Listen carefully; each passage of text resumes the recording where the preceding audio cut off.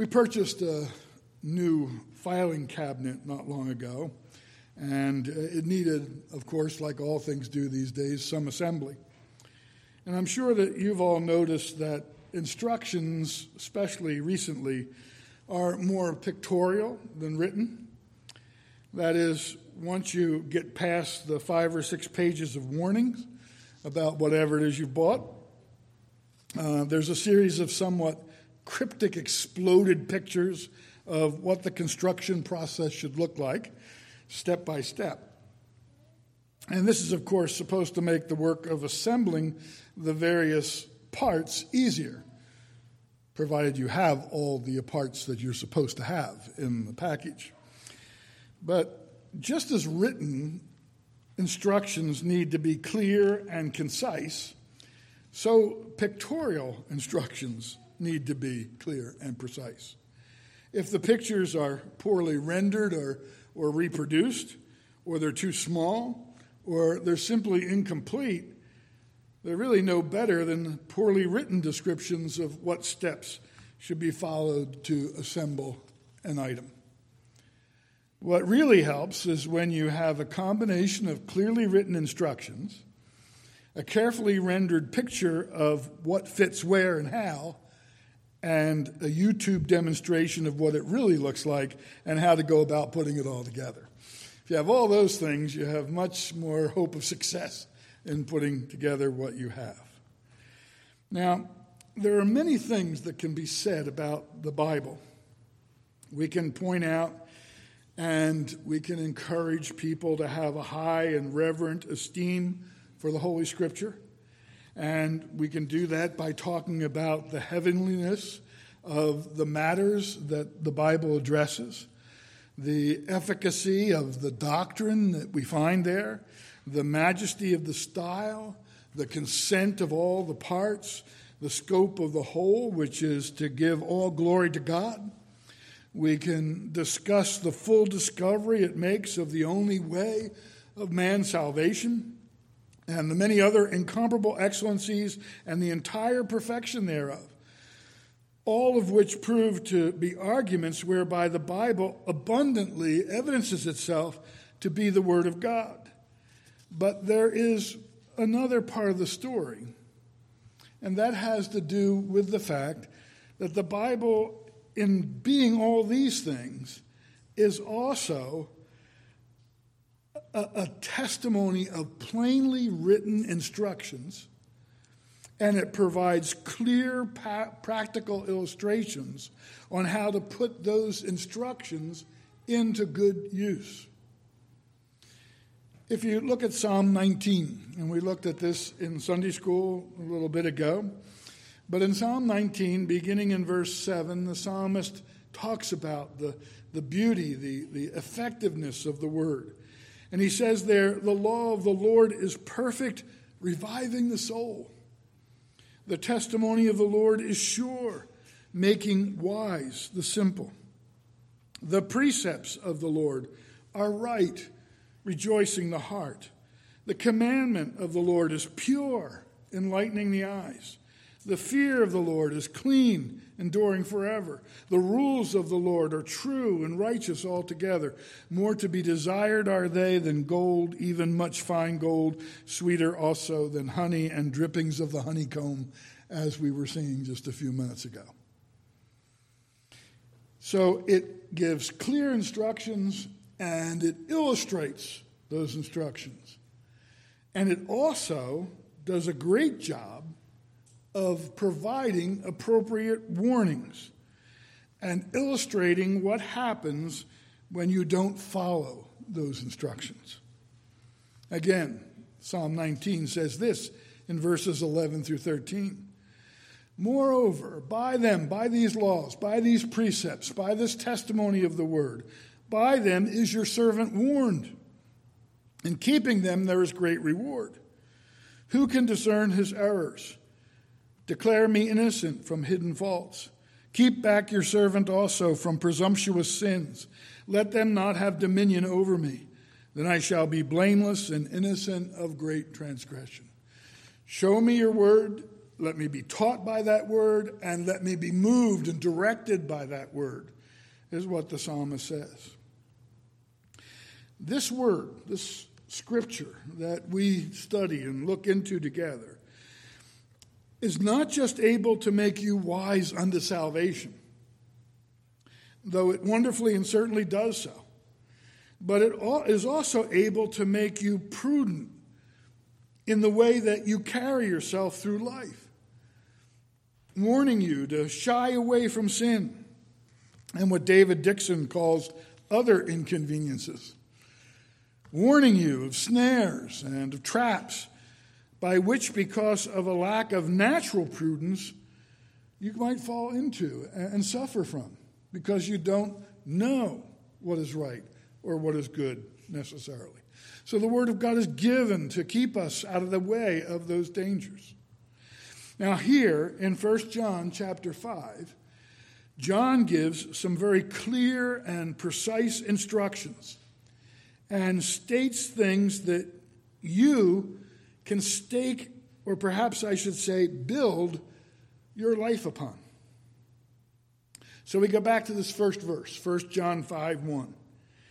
Everyone who believes that Jesus is the Christ has been born of God, and everyone who loves the Father loves whoever has been born of him.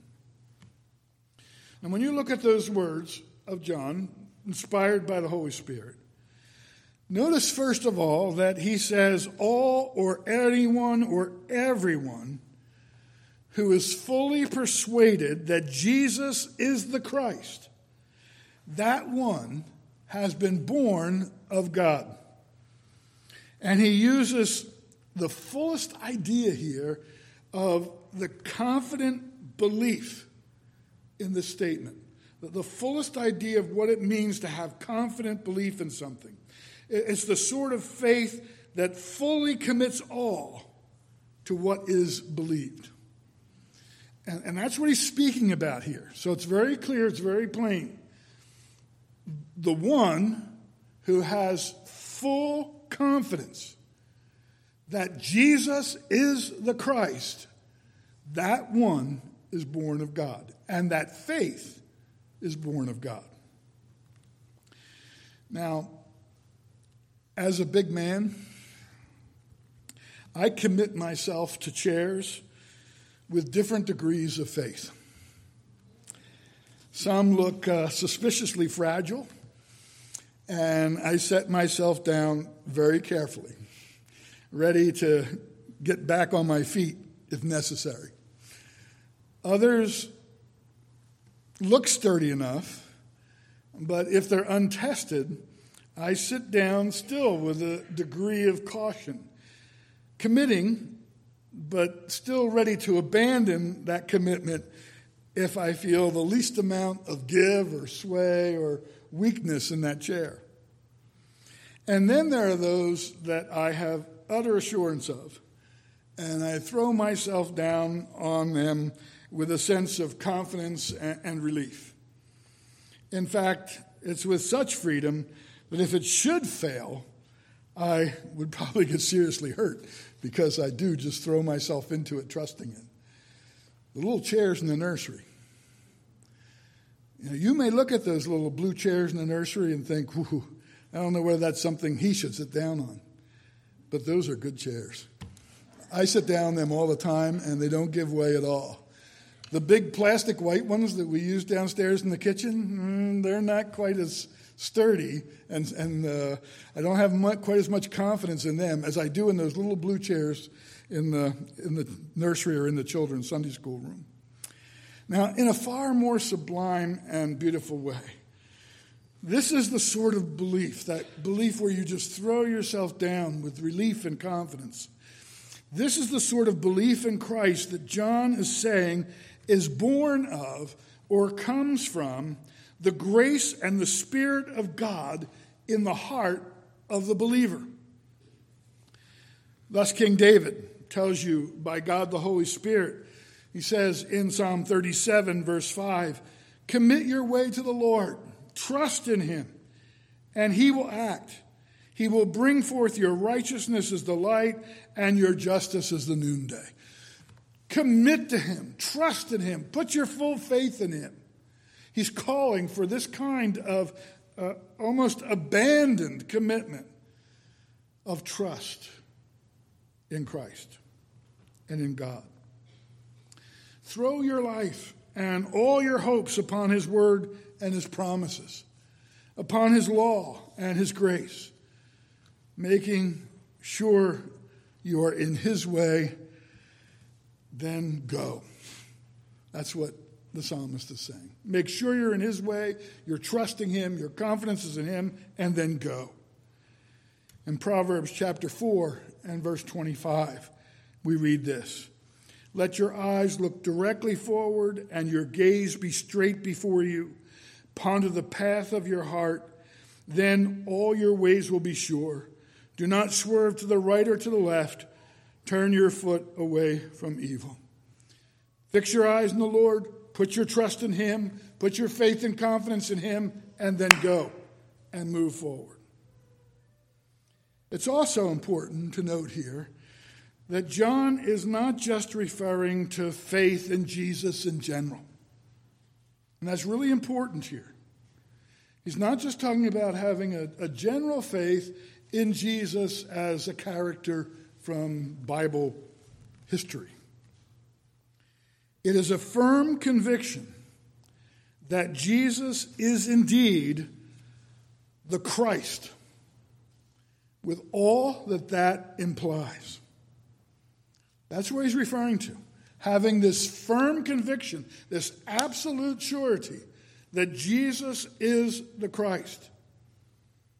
And for brevity's sake, let me just condense that into the plain truth that the one who has this faith believes with confidence, a confidence born of the Holy Spirit and the conviction of the Word of God, that Jesus is his or her prophet, priest, and king.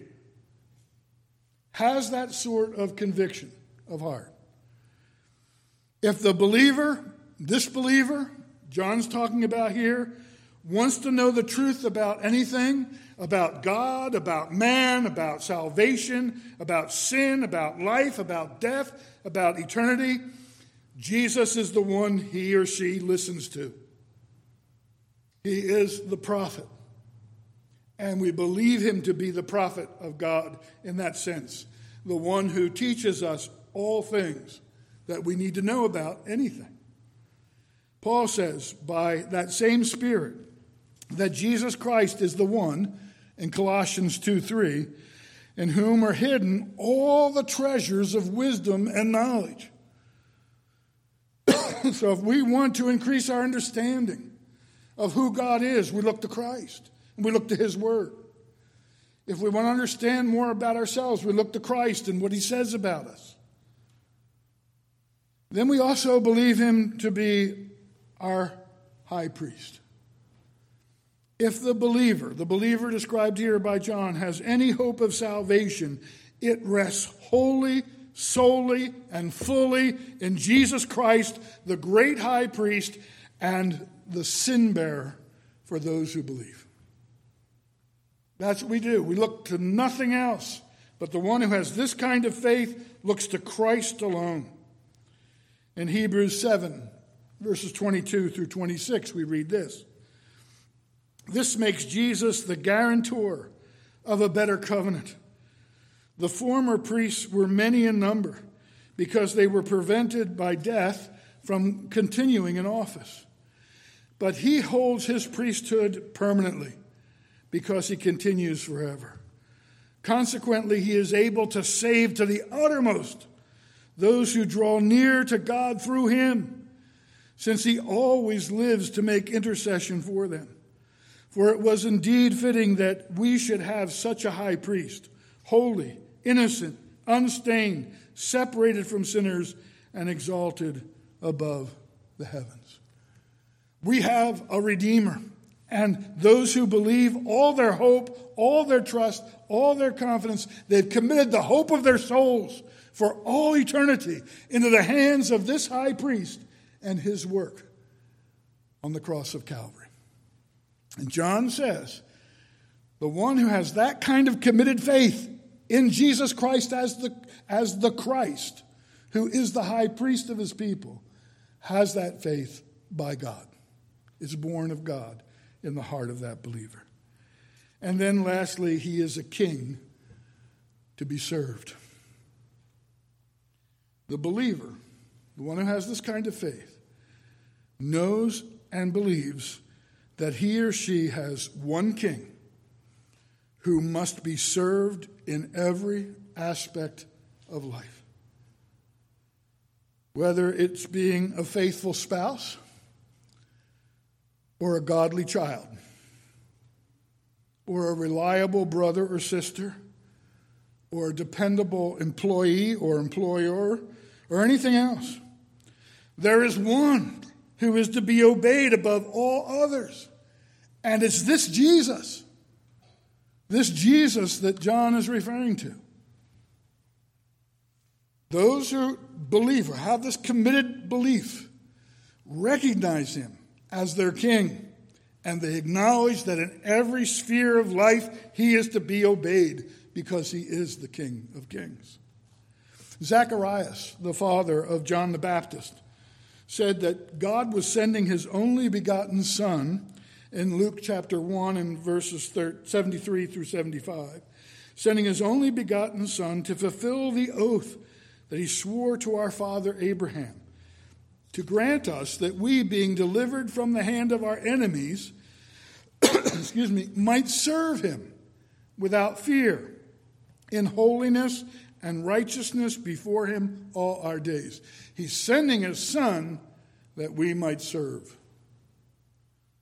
The book of Hebrews says that the blood of Christ offered to the justice of God was shed in order to purify your conscience from dead works, so that by his grace you might serve the living God. On that glorious day, when the reign of Jesus Christ breaks out into its full triumph and its full wonder, what is going to be the great sign on earth that day has come? What does the Scripture say? You see it in Isaiah 45, beginning in verse 22. There the Lord cries out through his prophet and says, "Turn to me and be saved, all the ends of the earth, for I am God and there is no other. By myself I have sworn, from my mouth has gone out in righteousness a word that shall not return. To me every knee shall bow, every tongue shall swear allegiance." This is my message. Let it be known. I am the one who saves. But be it known that to me every knee will bow. Then we come to the prophecy of Daniel, chapter 2 and verse 44. "And in the days of those kings, the God of heaven will set up a kingdom that shall never be destroyed, nor shall the kingdom be left to another people. It shall break in pieces all these kingdoms and bring them to an end, and it shall stand forever," this kingdom of Christ.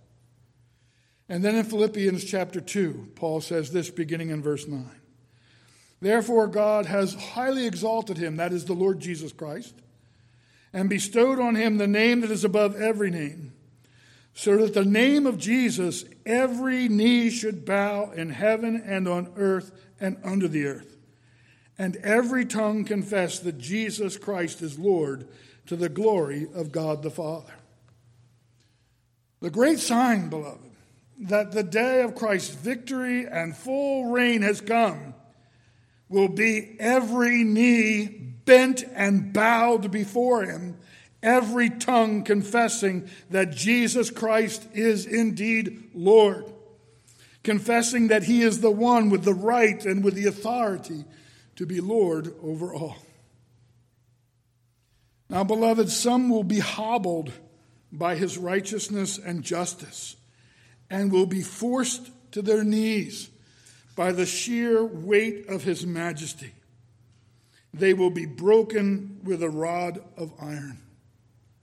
In Revelation chapter 2 and verse 26, we read this: "The one who conquers and who keeps my work, says Jesus, until the end, to him I will give authority over the nations, and he will rule them with a rod of iron, as when earthen pots are broken in pieces, even as I myself have received authority from my Father."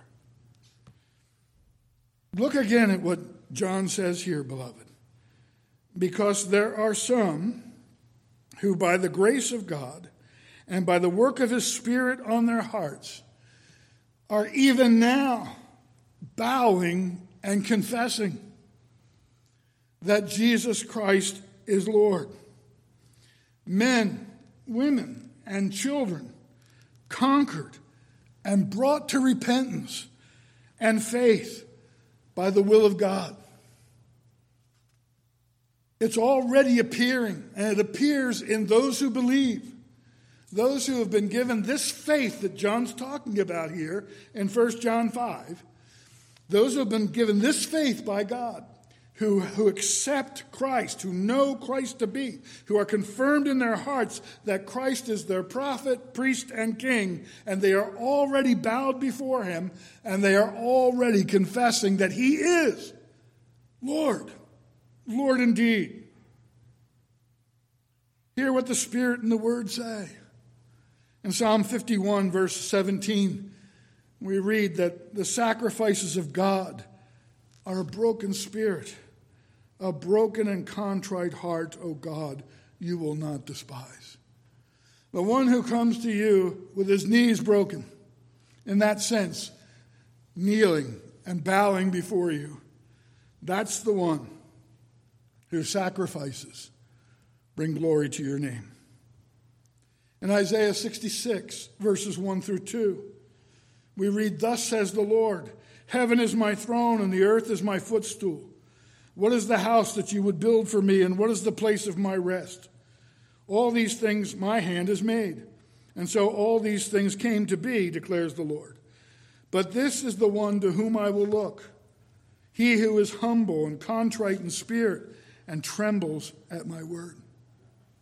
Beloved, it's the one who is surrendered to the King of Kings, whose will bends before his word, whose heart is tender, and who, out of love of God, dreads not the law of his or her king, but dreads offending the king.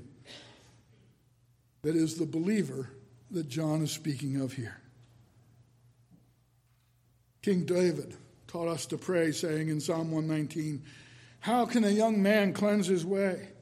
By guarding it according to your word. With my whole heart I seek you. Let me not wander from your commandments. I have stored up your word in my heart that I might not sin against you." It is bowing from the heart before the Lord that gives evidence of the faith that comes from God that John is talking about here right in the beginning. And I'm spending extra time on this because it is so important. The question this morning is, are you such a one? Are your knees bent before the will of the King of Kings? And are you confessing in faith that he is the Christ?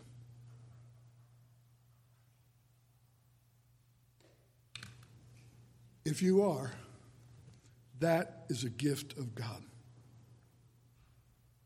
Sinful men and women by nature are born stiff-necked and stiff-kneed.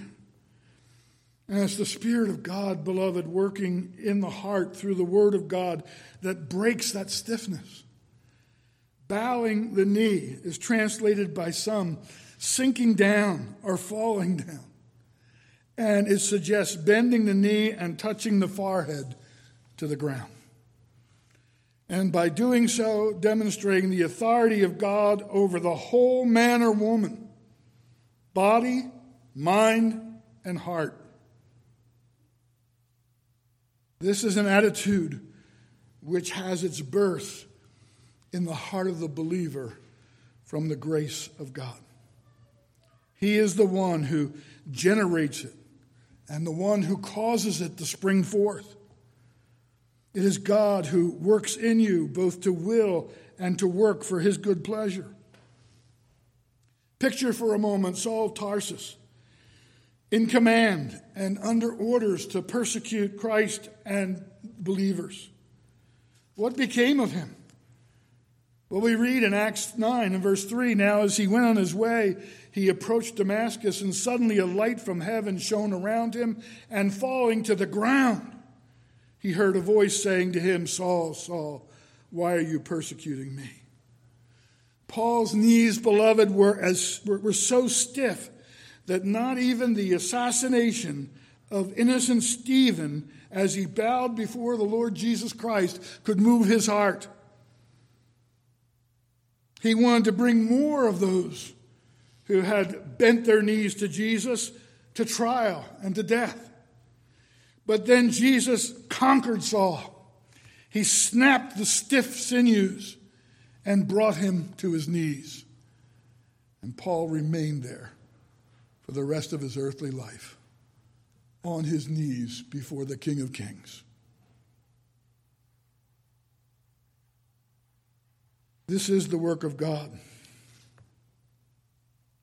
And if you're at that place in life where this is your story, it is the work of God in you. And we emphasize this because we want to understand that while for some the Lord works thoroughly and quickly, for others he brings them down in increments.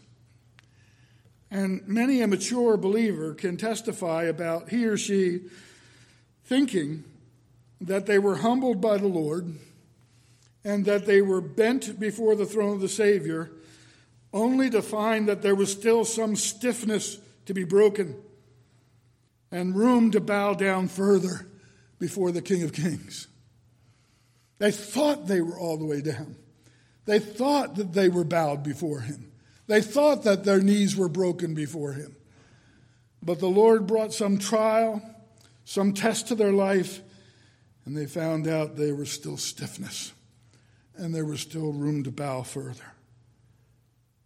As the book of Hebrews says, he disciplines us for our good, that we may share his holiness. Beloved, is there some area right now where you detect and you know that there is some stiffness in your knee and resistance to your King? Is the Lord even saying to your heart right now, bend to me in this thing? Bow to me in this matter.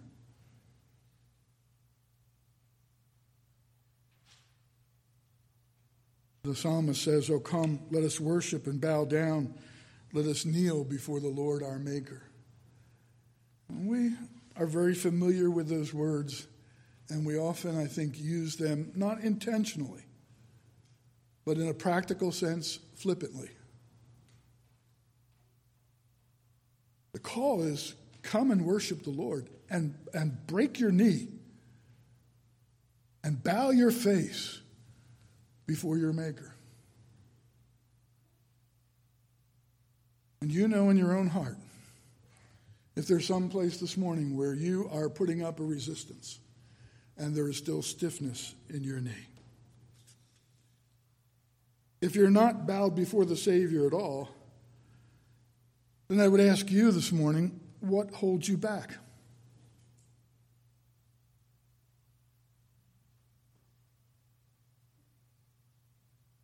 And believe me, if you think that you're not bowed at all, you're making a mistake, because everybody is bowed before some God.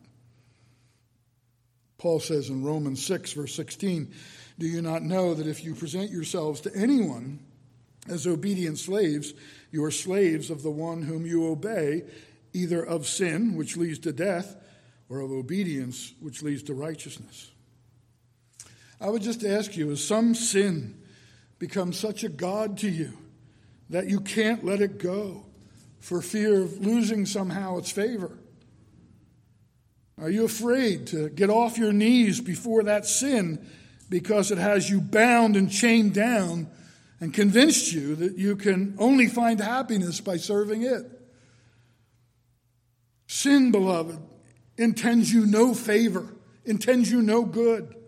It only intends to crush the life out of you. It is King Jesus who offers life and joy. Perhaps you believe that it's safer to trust your own heart and judgment than to put your faith in the promises of Christ and his word. But I would ask you, why? Can you honestly say that your heart and mind never deceived you? That your judgment never failed you? In Proverbs 28:26, it says, "Whoever trusts in his own mind is a fool, but he who walks in wisdom will be established." Beloved, you have nothing to lose and everything to gain by surrendering to Christ and bowing the knee before him. You have everything to gain, you have nothing to gain and everything to lose by refusing to do so. In the prophecy of Isaiah, the Lord cries out to the rebellious, saying, "Come now, let us reason together, says the Lord. Though your sins are like scarlet, they shall be as white as snow. Though they are red like crimson, they shall become like wool. If you are willing and obedient, you shall eat the good of the land. But if you refuse and rebel, you shall be eaten by the sword, for the mouth of the Lord has spoken." The mouth of the Lord has spoken. Those who believe, as John says here, have that faith by God that Jesus is indeed the Christ, the prophet, the priest, and the king. And he is to be believed, he's to be trusted in, and he's to be obeyed by all who believe in him. Let's pray. Father, I know that you know every heart, and you know the hearts of everyone gathered here before you, and you know the condition of our knees. And Lord, if there are any who are still stiff in their knees and are refusing to bow before Christ, I pray, Lord, that even now you would speak to them as the King of Kings. And by the majesty of your love and grace through Jesus Christ, break that knee, surrender that heart, and bring them to yourself. And Father, where there are those who claim to believe, but who sit here this morning and detect some stiffness in their knees in some area of life, I pray, Lord, you'd give them the grace even now to let that knee be broken and to come and worship you, to bow down and kneel before you as the King of Kings, their King of Kings and Lord of Lords. Bless these thoughts to our hearts as we begin this journey into 1 John 5. And we pray, Lord, that these things will go with us through the whole way. For we ask it all in Jesus' name. Amen.